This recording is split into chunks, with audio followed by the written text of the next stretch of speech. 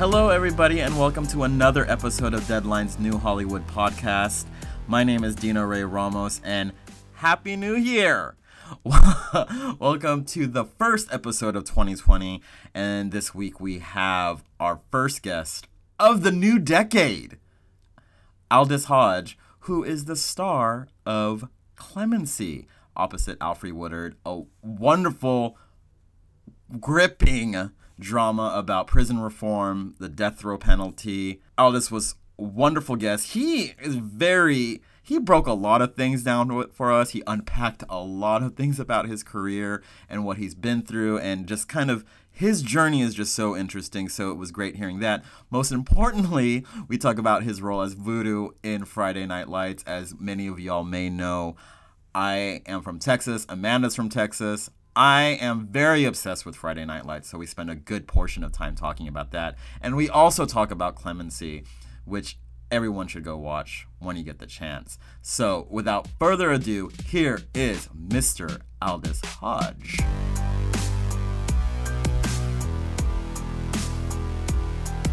Aldis, thank you again for joining us. For this podcast, you kind of like to start at the beginning of like people's journeys in the business. When you were born. Yes. When you were born. Once I was a child.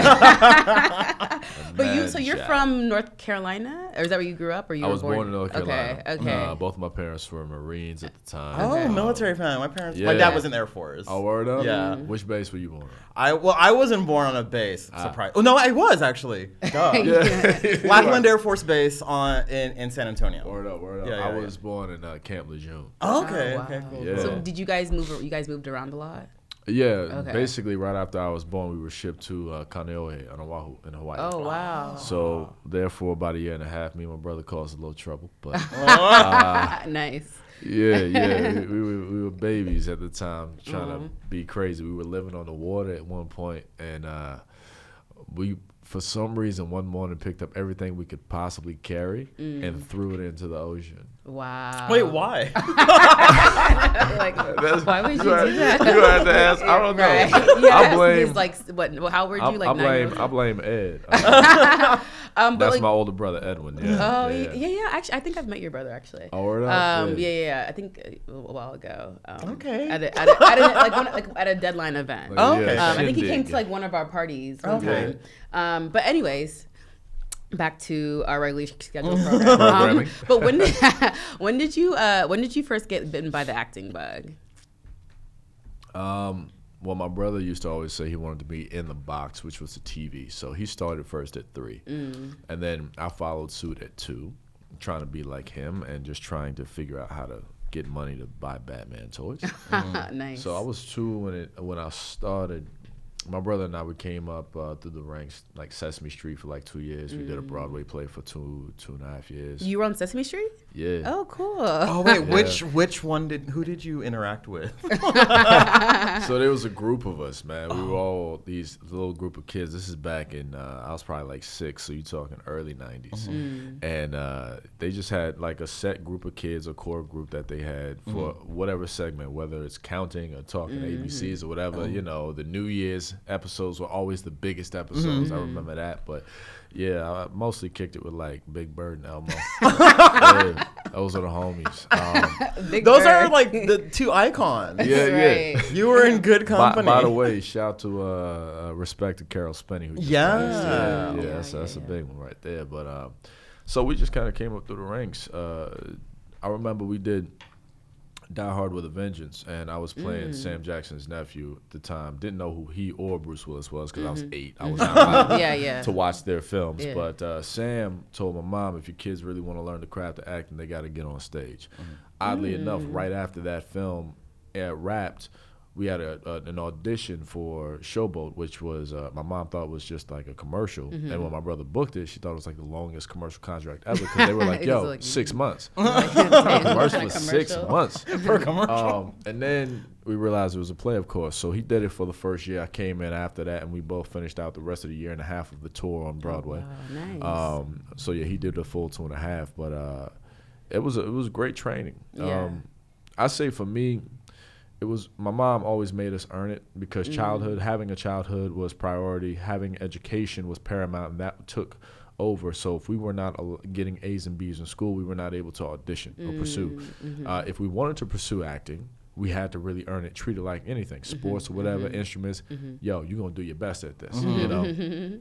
But she prioritized us having a childhood over everything and understanding where our mind was when it came to this. But when I was 12 years old, I was on a TV show. We did the pilot, and they tested the pilot, and because myself along with 2 other cast members on that pilot tested higher in popularity than the lead on the show, they fired us instead of, you know. Oh, instead of giving you guys, oh my God. Yeah. Like, how do you get fired for doing your job too well? Wait, so can I ask though, like, who, the lead, was it a white person? Absolutely. Okay. That tracks. It tracks well. Yeah. Absolutely. Golly, so when I was 12 years old and that happened and I didn't understand, it didn't make any logical sense to me because I was always, you know, a heady sort of bookie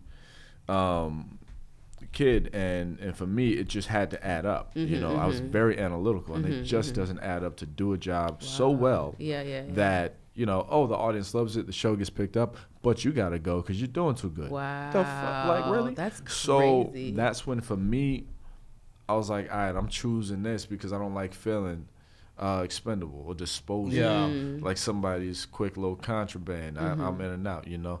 So I'd always taken myself seriously, but I had to start taking the business. I had to reassess my relationship with the business at that age, and started writing and really started trying to figure out who I was in the game.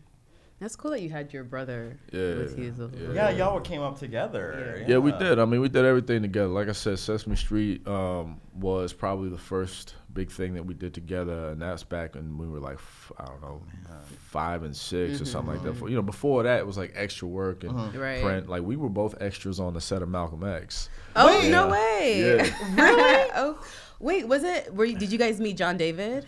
Nah. Oh, okay. He was on there. No, he was. He was in Malcolm X. Yeah. Oh, that's really cool. Shout out to Tenant Trailer. Yeah, I know. And he's a friend of the podcast. Yeah. He's been on the podcast before. Oh, that's dope. Yeah. Yeah, no, I've never met him. Well, you guys have that in common. So. But yeah, we did a lot of things together back in the day, and we haven't worked together on the same set in a minute. We still aim to develop things together. I would love to get back to being on set. Right now, we're trying to find something to do together, just because it's, that's cool. Yeah, it's just right. Yeah, right. No. Yeah. So, you know, you've had this storied career. You know, how have the roles that you've picked until Clemency sculpted the kind of actor you wanted to be? I realized in my teenage years I had to start invoking my power of choice, because up to that point it's like, you just do what you can do until you can do what you want to do. Right, basically, exactly. You know, I just got to get the job. Exactly. So around about like 14, I started noticing everything that was getting thrown my way was thug this, thug that, gangster, athlete. And again, I was very much an academic. I studied the history of academia as it was passed down through black culture. So I was also an artist. I started college at 14. And to me, that's... Okay, Prodigy. but check this out. Right. But check this out, though. Check this out. I mean, again, that's shout to moms for prioritizing. No, that's like dope that your mom was like, "Oh, you're gonna get your shit together first before you go." Well, the thing is, you know, our lane out of poverty was education. That was our direct conduit to anything that we wanted to do. She said that they can take anything away from you in this world except for what you know. Oh, nice. And we'd have been through some things. You know, life was not easy. So for us, it was always education, and the fact that I was, you know, a young black kid growing up between primarily Jersey and New York in my childhood, most people didn't assume to attach intellect to me because of my skin. It just pissed me off. Because I'm like, yo, we are naturally, as a culture, this is what we do. This is normal. So yes, you know, it might be a little bit different that I'm in college at 14, but at the same time, I saw so many kids like me in that lane, and I'm like, yo, this needs to be exposed because this is still a degree of normalcy for us, you know, and other black kids need to know and see that this is our potential. This is the peak. You know, this is regular for you, so step up. But beyond that, the rest of the world, especially in America, needs to start acknowledging and giving due credit to us as a culture, because right now there's so much degradation tied to the perspective or the perception of who and what we are. Exactly. You know, so for me, again, when I was 14 and I started seeing all this, I'm like, this is not who we are. Like, there's so much more. This is cool. You know, there's nothing wrong with it to play a thug or whatever, but there's so much more to that. And I'm also going on auditions where literally in one audition, there was I remember sitting there in this, you know, white casting director, I don't know, man in his 40s, sitting there telling me, well, you're not black enough for the role. I've been told that before. And that's because... I think every person of color or even just marginalized person has been told that at one point in their life. What would you know? Obviously, you know nothing about black people because of the fact that I am black and I'm representing what exactly my truth is. And because I'm not ignorant or dumber than you expected, then I'm not black. That's what it is. So I go up against that on a regular basis in this industry still to this day. I was going to ask you if it's still something that you have to deal with. To this day. Wow. Which is just so crazy. And I think it's just so crazy, you know, we see the same story. It's like it's a generational thing too. So like you said, you were going out for like thugs, for athletes, and that's been since what, like since films even started, I guess. And again, there's nothing wrong with that, so long as there's a point to the role.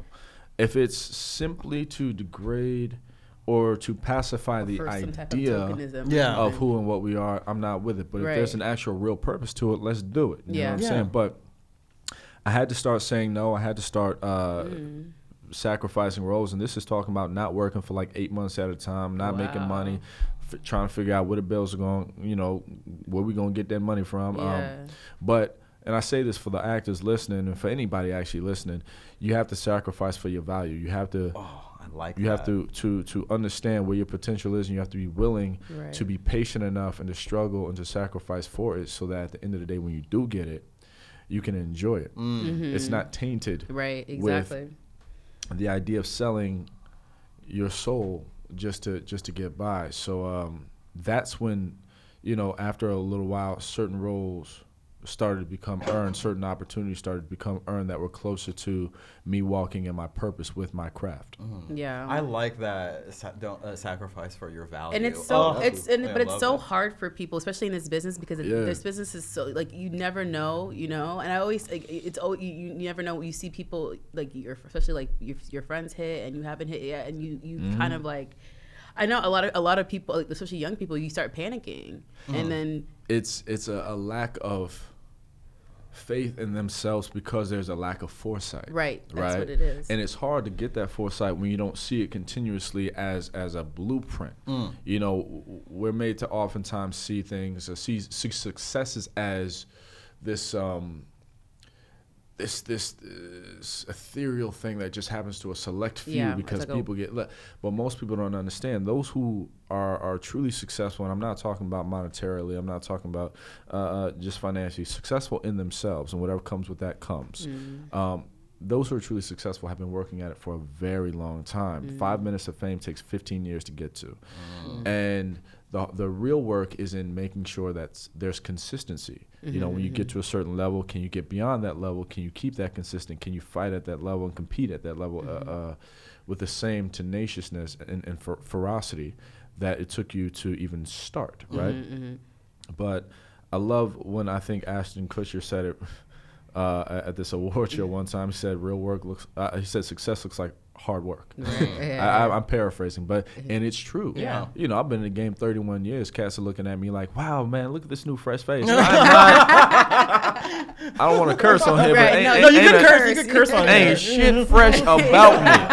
Okay, I am 33, but I ain't no spring chicken. And the reason that I always profess my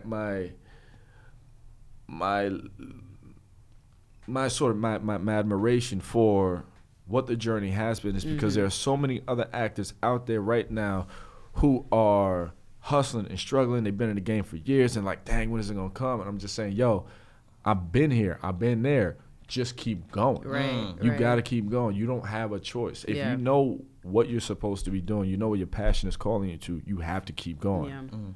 Yeah. So I personally remember you from Friday Night Lights. We were talking about this before, and that's because of that Texas love. Yes. And also, it's like I came that scene, like that high school football that was our school. That was our school. It's like a exact portrayal of what it is. And I remember, I always say this: our school beat the school that Friday Night was based on. Oh yeah, for state, Odessa, right? We got some rivalry up in here. We beat them for state. I think we beat them 2 years in a row. Anyways, let them know. Justin Rockets. No, but so like I remember you from Friday Night Lights, and I remember as soon as you got on the scene, I was like, oh my god, I'm scared of this guy. And you were doing your job well. You challenged Coach Taylor. I was just like, but I mean, it was, and then that was kind of like my first memory. But how did that change? Did Friday Night Lights kind of change it? Because it was a prestige show at the time. Yeah. How did that change your career? I remember that first year was a little tough for us to find the audience. I feel like there was a lot of scrutiny going against the show because people were like, well, who wants to watch a show about football? Unless people actually understood and loved football. But once they saw how driven and how developed the actual characters were and the drama was just so succinct, then it kind of came in where we found our success, I think, a little bit later after the first season. But once people saw it, it was like, wow, this is actually really well done, well scripted drama, right? With Friday Night Lights, I remember walking into that audition. My mom hustled up that audition. I ain't even had that, but she was like, look, I found something go through, because moms was always on the hustle. And I had just gotten fired from a job previously, and I was pissed. So when I went into that audition, I really was. Oh, you were voodoo. I was like, oh, word? Because so the thing is, oh, this guy's good. He's so authentic. You damn Skippy. It's lost. I ain't got no car. I was just coming from I had a car accident earlier that year. My it was total. God. Oh my God, you had a tapestry, a journey. Oh, brother, that's light work. That's light work, bro. If I told the journey, I'd tell you. But I had gotten fired from yet again another TV series that I didn't understand at the time because they were merging into a network, and there was a lot of chefs in the kitchen, and we had gotten picked up, and they said, "Oh, we got to let you go." And I said, "Well, we got picked up. What's the deal?" Just some of the executives think you're more of a dramatic actor. It was, but here's the thing, though. Here's the thing. So I was 19 at the time. This was a comedy. I was the only member of the cast who was actually a stand-up comedian at the time. Oh, you did stand-up too? Bro, I started stand-up at 11 years old. I started stand-up. At 13 years old, I started hosting a room at the LA Improv. We would put on shows, and I ran that till I was like 17, 18. So I'm like, yo, this is my I'm up here improv and I'm doing my thing. I know how to work a stage. How y'all gonna say I'm dramatic? So either way, I was so pissed about that because at the time I had a house with the family. That was my only means of taking care of the fam. Had a car that I got into an accident. Thank God I was okay, but still my car was out. Couldn't afford another one. And then I was in a bad relationship at the time that was stressing me out, causing some issues. So it was just a lot on you at one time. Yeah. And again, I look back and I'm like, okay, that's light work because I've been through worse. My whole family been through worse. But in the moments, you can't see through all that. And what I realized is that happened, and then Friday Night Lights happened, and I said, oh, that was God moving something out of my way so the right thing can line up and I can walk straight to it. Yeah. And that's how you got to look at the idea of lack or loss, because when things are presumably taken from us, nothing's guaranteed, nothing's given, right? But when something is removed out of our way, some of us just spend the time focusing on the negative and the idea of loss as opposed to focusing on the opportunity that is now presented in front of us. And you got to just make sure that that's where your focus goes. You got to look towards it. You got to actively seek it because there's always an open door somewhere, right?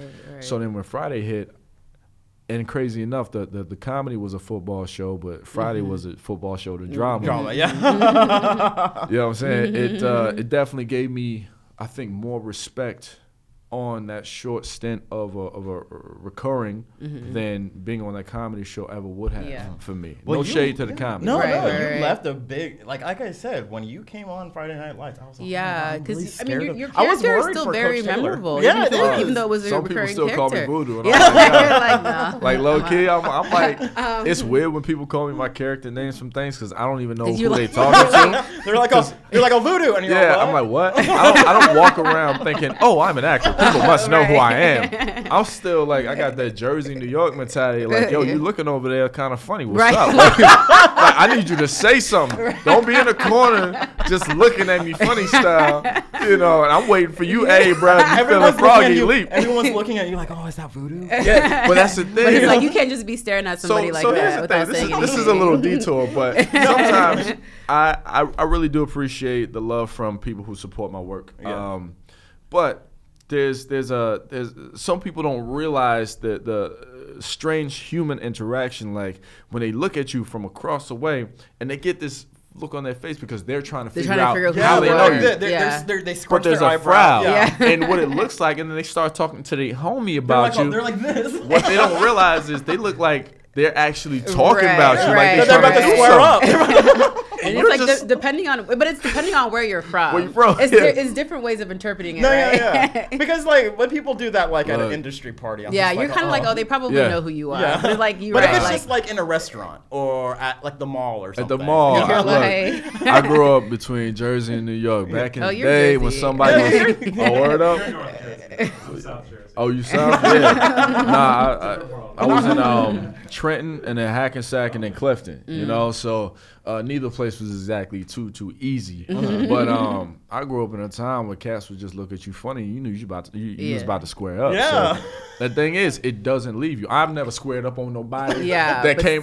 I love when fans go, "Hey, how you doing?" I'm like, "Oh yeah, I'm getting it." You know what I mean? But it's just weird sometimes. So here there's a lesson. If you see Aldis, don't just stare. go up to them and yell, "Hey, hey, do I know you from somewhere?" I just smile. Yeah, that's all I'm asking. That's it's so simple. If you smile, then it's like, okay, it's more inviting. Bring it down.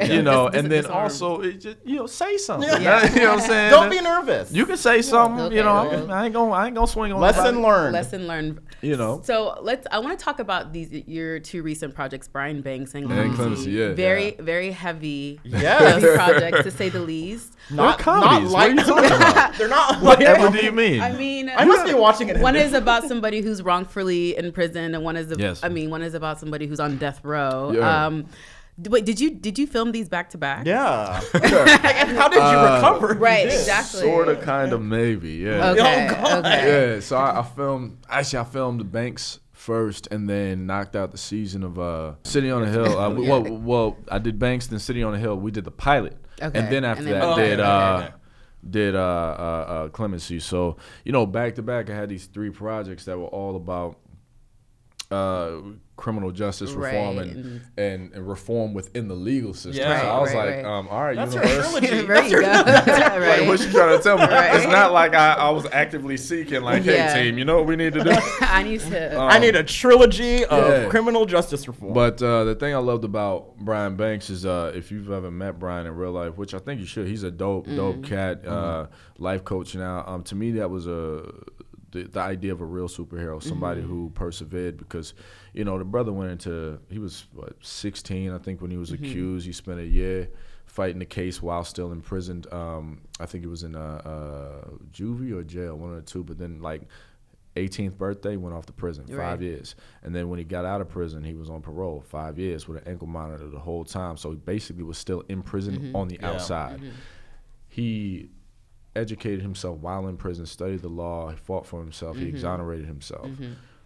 That, to me, perseverance over all, that mindset was so inspirational. And he himself, to have come out of that and survived with such an appetite for positivity and to not allow the negativity to shape him, that, to me, was a part of why we do what we do as artists, because we got to, we love to give people entertainment, laugh, and this and that, but also at the same time spread some hope. And because it spoke to me personally, I was hoping to have that very same conversation with the audience through my work. Clemency, still to a degree in the same vein, it opened my eyes to the idea of capital punishment, which I hope this film can be an asset to the conversation of how to get to a point of eradicating this disease we know to be the death row sentence. I love that it does show the true effects for everybody involved, not just surface level. And it shows the effects on the prison warden, played brilliantly by Alfred Woodard, Queen Alfred Woodard. Yes. We have Wendell Pierce playing her husband. We see how that hits their marriage. Right. We have Richard Schiff playing my lawyer. We see how it hits him. We have Danielle Brooks, who plays, I don't want to spoil it, but she plays someone important in my character's life, and she smashes, absolutely smashes her role. So, we have a beautifully well-rounded cast. Michael C. Neal, Alex Steele, like everybody came through with their hearts on fire, and it's a strange thing because people are like, well, really, wow, it's this kind of movie. I'm like, look, right now we having a real conversation about real lives. We went to these prisons, we talked to these men, we did the research. We know the power, rather the responsibility that we have as artists to inspire and to hopefully help and aid those in need. And when it comes to this particular situation, that's exactly what this film could do. That's exactly why I took this film. It's crazy to think, because we watched Just Mercy, and like just obviously Jamie Foxx's character, it's Walter, I can't remember his last name, but it's obviously he was released and everything. But it's crazy to think that how many people are on death row, because your character wasn't. I mean, I don't think he wasn't able to get his second. Oh, sorry. Sorry. But I'm just. It's just. Well, if you haven't seen it by now, guys. I'll put it like this. But it's like it's crazy to think how many people are on death row that are innocent and are not able to get like their due time in court because of all these different because of resources. I think it's resources. So here's the question that I ask myself upon dealing with this particular role is, do we as a society have the right to take the lives of those who presumably have taken life? If so, does that not make us just like them? Right? That is exactly what I was thinking when I was watching it. That is exactly what I was thinking. I was like, how are you just how do we wrap that in the lie? How do you justify that in your head? Right. Like that's because this person killed this person. Because people don't. They just don't even think about it that way. Because the thing is, there are plenty of people who are on death row that are absolutely innocent, and this is another reason why we need to continue to dig deeper and understand every facet of what the situation is, so as not to make another I'll call it civil mistake that's a stain on us all, right?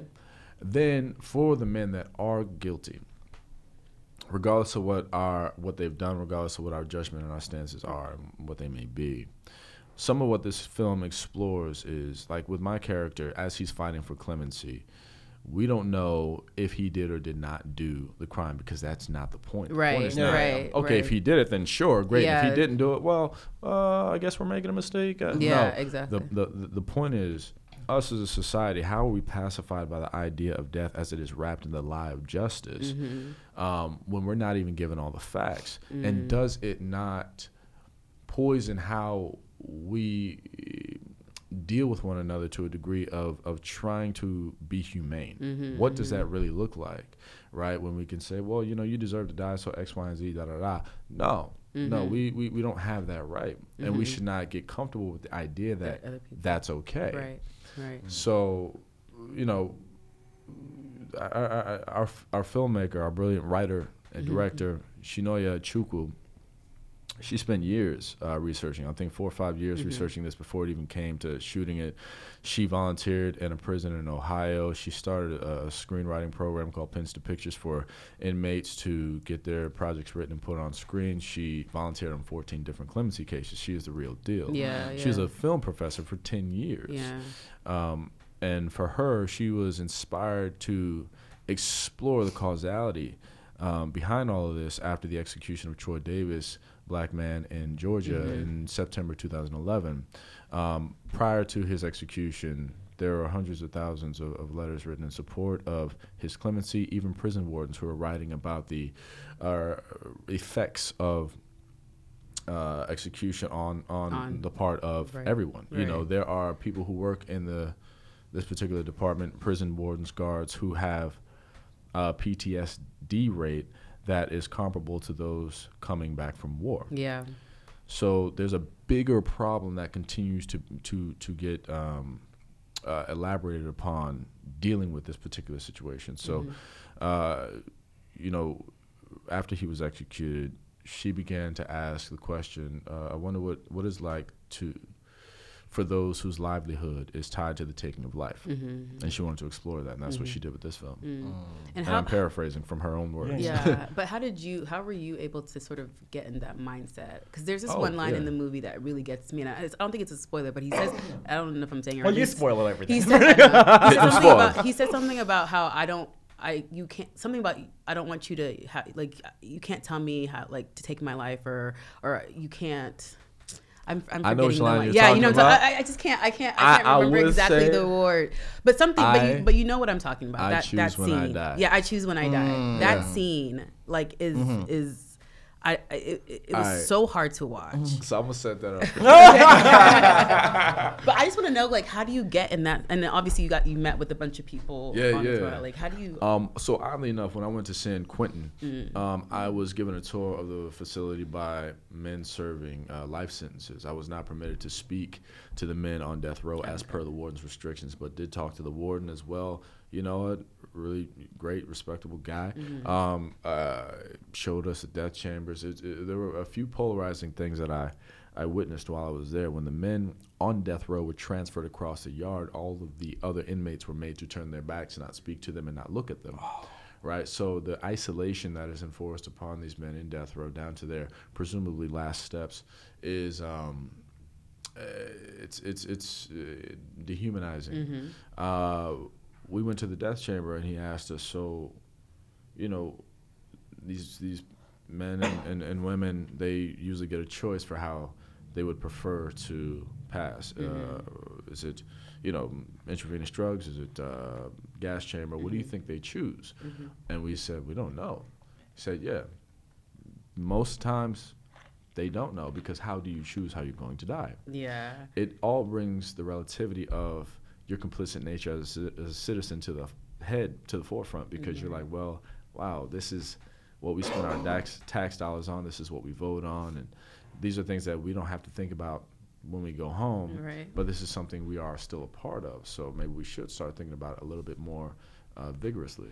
But as far as getting into the mindset, I was quite enthused and excited and happy, truly happy, because I felt like the reason I jumped onto this project was it was purpose driven, and a part of what we were doing was purpose driven. First of all, Chinoya, our writer director, has an infectious, vivacious energy. She's so great, so just happy and excitable.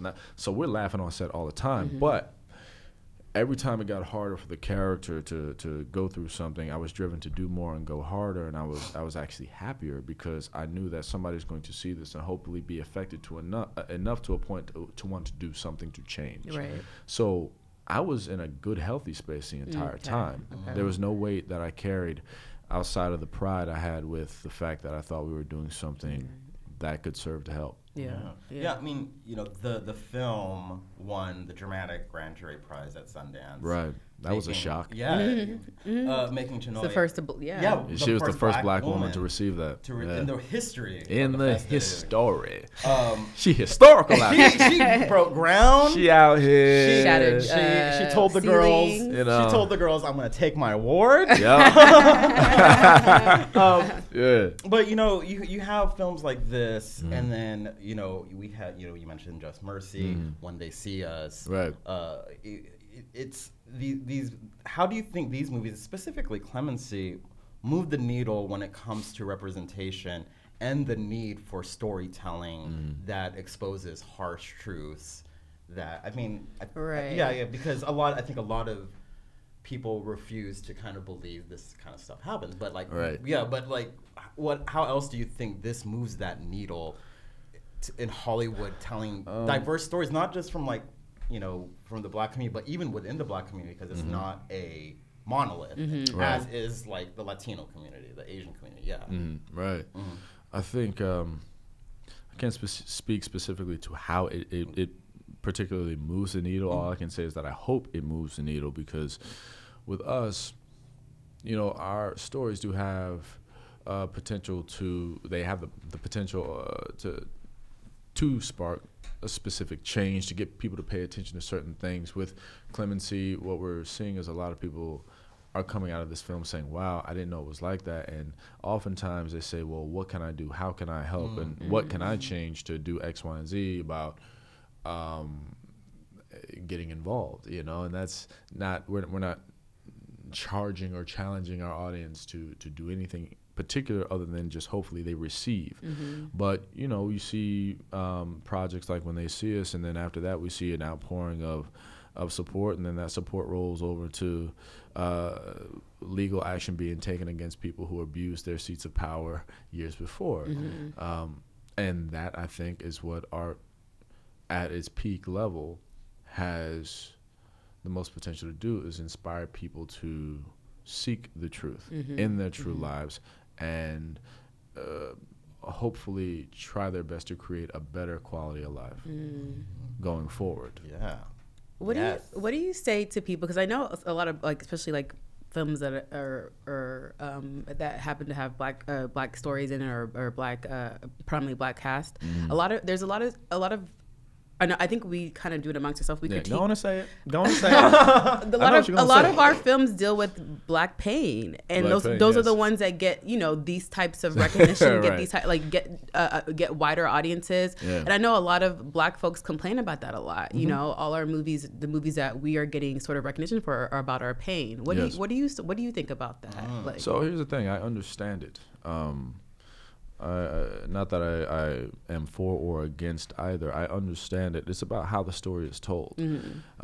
When the opportunity for Clemency came up, especially coming right off of Brian Banks, I was like, y'all, for real, he in jail again? Like, come on, y'all. But then I looked at the purpose behind it, the potential for what it could be. And I said, oh, this is different, because, we have Alfre Woodard, who comes from a huge history of activism, and she's putting her heart into this, and she had been on the project 2 years before it even got kicked off into shooting, and it's not like she is making mistakes in her career. I'd like to think that she's very, very calculated about her risks.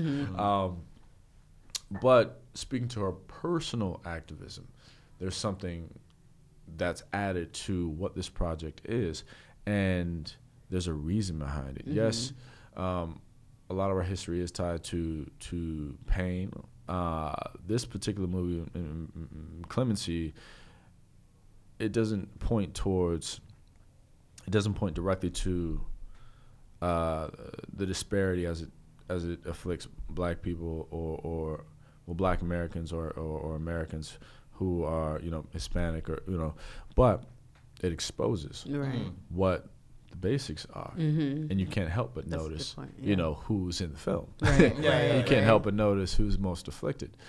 I think we are, as a community, tired of having to draw to the pain to see the pain, because that is primarily what we are given, and we are seeking more to a degree of normalcy. However, there is more, and there is so much more that is out there regularly, right? Yeah. We do have that. We do see it. I think I've come to learn we need both. We need the greatness, but we also need the pain. It depends on how the pain is depicted to teach, because we need to teach others and ourselves where we come from, how we come from, and what there is to love, what there is that needs to be fixed, and what people should learn to understand about us, and why we deserve, in real life, equanimity in so many other areas, because we still don't get it. And people who are not from our culture sit there and say, well, you're just complaining, and and it's like, bro, you don't live in my reality. Let me show you something. I remember when we did Underground, there was automatic critique about, another slave show, right? And you're like, first of all, I ain't never been a slave show out here like this. But second of all, I remember when I first heard the idea of it, and I was, to a degree, I had my reserves. I was like, I'm in reservations. How do you do a show about enslavement for, 5-6 seasons? I don't personally want to see that pain. But when I saw that, this is exposing the truth of the pain, but also beyond that, exposing the truth of our valor as a people because we are fighting for ourselves. That's the difference. Oftentimes we're seen as being submissive, right? And we just have to just deal with it, and hopefully somebody comes and save us. Or, we deal with, of course, I'm just going to say it, the white savior complex, where we need all this help. But who were we to get to this point? Who were we? Where did we really come from? Where's our strength? And with Underground, we showed our people fighting for themselves. And that is not to knock on anybody else, any other culture. That is just saying that we get to see ourselves engaging our true strength and having the strength to laugh and love in dealing through all of the hurt. It teaches us so much about our values. Because we get to see it a different way, we get to experience it a different way, and off of that, I saw so many people re-engage their history with new eyes, and they say, "Yo, I love this show. I can't believe." And now people, they start using it in schools, curriculum, all that. So I love we that show. we just have to see different ideas of what it is. I think you're right. And we also have to see the truth on other sides of things. We get to see, Benjamin Franklin and Thomas Jefferson and George Washington and all these, glorious moments, but we don't get to see their ugly truths. Let's just be honest about the real history behind the so-called forefathers of America. A lot of these people were, and I will say it to a degree, savages in how they acted and how they carried on, but we don't see that truth. No. We need to see the equality on all sides of telling the stories. I think good point. Oh my God. Have you ever given a TED Talk? Nah, bro, but you don't, bro. That'll be a 57-hour TED Talk. Let me tell you what's on my mind. I would listen. You have a good radio voice. Yeah, you too. do. Yeah. This is DJ Chocolate Skittles returning live. Now listening to the tune down. Chocolate Skittles. That's terrible. So I know. So before we wrap, what's next for you? So you have The Invisible Man. Yeah. So The Invisible Man drops February 28th. I'm really excited about that. That looks fun. Yes. And just so people are not confused, no, it is not Ralph Ellison. Yeah. Right? It's not Ralph. It is H.G. Wells. So Lee Wanell, who wrote, I believe, the first 3 songs, and he's directed. This man lives in the horror space, and he's brilliant in it. He wrote and directed this one, starring Elizabeth Moss, Storm Reed. Really excited about that. Also go into shooting second season of City on a Hill. And then there's another project I'm really excited about, but I can't tell you exactly. Okay, well, are you sure? I'm sure. No, I can't tell you. I start shooting that early next year, but I am not at liberty to pretend. I can most assuredly tell you it's not a Marvel film. I'm all trying to Wait, is there anything that you haven't done yet that you like? Would you want to do a Marvel? I mean, I guess it's like a. If they hire me, I don't know. I've tried to hustle up an audition so many times. Is The Invisible Man your kind of first horror? Is it a more it's thriller? It's sort of like I did a horror film a long time ago, and I was like, we're just not gonna talk about that. So this is my first real step into the genre, and it's actually pretty dope. But I mean, in terms of what I would like to, I grew up a martial artist since I was 6 years old. Oh, nice. I still I'm not allowed to compete anymore, I still train. So I would love to jump into an action film, something I grew up on DC and Marvel. Like, whoever want to hire me, hire at you. I think it just would be fun. It just would be great fun. And then we asked this to all our guests. Is there an underrepresented voice in the industry, whether it's an actor, writer, creator, storyteller, who's not in the mainstream that you want to give a shout out to or give shine to? Oh man. You said not in the mainstream. Yeah. Or maybe like they're like in the like they're in that kind of limbo space. Or they're known within circles, but not by the masses. I think that's kind of a better way to put it. Known within circles. The two names that kind of pop up to me are already known by the masses. Shine. Yeah. So I mean, look, right now I'd say I think that these two young ladies are doing justice to their platform the best way possible. Yara Shahidi and Storm Reed. Yeah. Now, granted, they like I said, everybody know them, but a lot of people don't surprise. You'd be surprised. Well, I think they're just shout out to their parents because they did brilliant jobs. They are really using their platform to really speak out on the right subjects, the right ways. I think it's very commendable, respectable how they hold themselves, and I think they're truly great examples of what young women need to see as a representation coming up. Yes, I agree. I love and young men too. Yeah, no, I'm happy like with what this next generation sort of have been doing with their platforms. Like, granted, I know it's different from ours. Like, it's been really like inspiring. Yeah. You look at like something like Freeform and what they're doing. Granted, that's not my demo, but still. But I watch stuff on there, exactly. and I'm like, oh, I'm so old, I don't get this. I mean, but I'm like, I have little like cousins and nieces and nephews, and I'm like, I'm glad that because they like love Shiar, and and they're seeing all these images of people of color and the queer community like as a normal thing, right? Which is like something. I mean, I know my generation. Yeah. So, but Aldis, I mean, it's still a fight. We got to fight. But, we here. You know what I'm saying? Aldis, thank you so much. Thank you. Thank you this both was great. for your time. Full eyes, full hearts. Can't lose. What is wrong with you? I'm telling you. What is wrong with Not you? getting about it. It's my jam. No, Friday Night Lights was like that show was canceled too soon. Honestly, Underground was canceled too soon. Yeah, I was so pissed. Like that hurt. And I've never really felt like, shows like come and go, but that one like really got to me. Underground. We still don't understand. Well, I know why. Well, we all know. We understand why. We understand how this stuff is. It's so funny. I actually just met Mike Jackson. Oh, I had lunch with him and we were talking about it, and I was like, I really wish that show found a new home because that was my show. I mean, hey, they want to. Well, you know what? If you guys are listening, if you want to revive Underground, Quibi, you have that. Quibi, y'all listening? Quibi is taking everything. HBO Max. Quibi, honestly. So many houses. So many. Everybody got a stream. No, but Quibi is like they're on something right now. Sorry, are we still recording? We're not recording. I thought we were done. I thought we were done. No, but yeah. Quibi, do your thing. Quick bites of Underground. Right. Exactly. Let's do it. No, I would be But anyways, Aldis, thank you so much. Thank you. Thank you. Yeah. Thank you.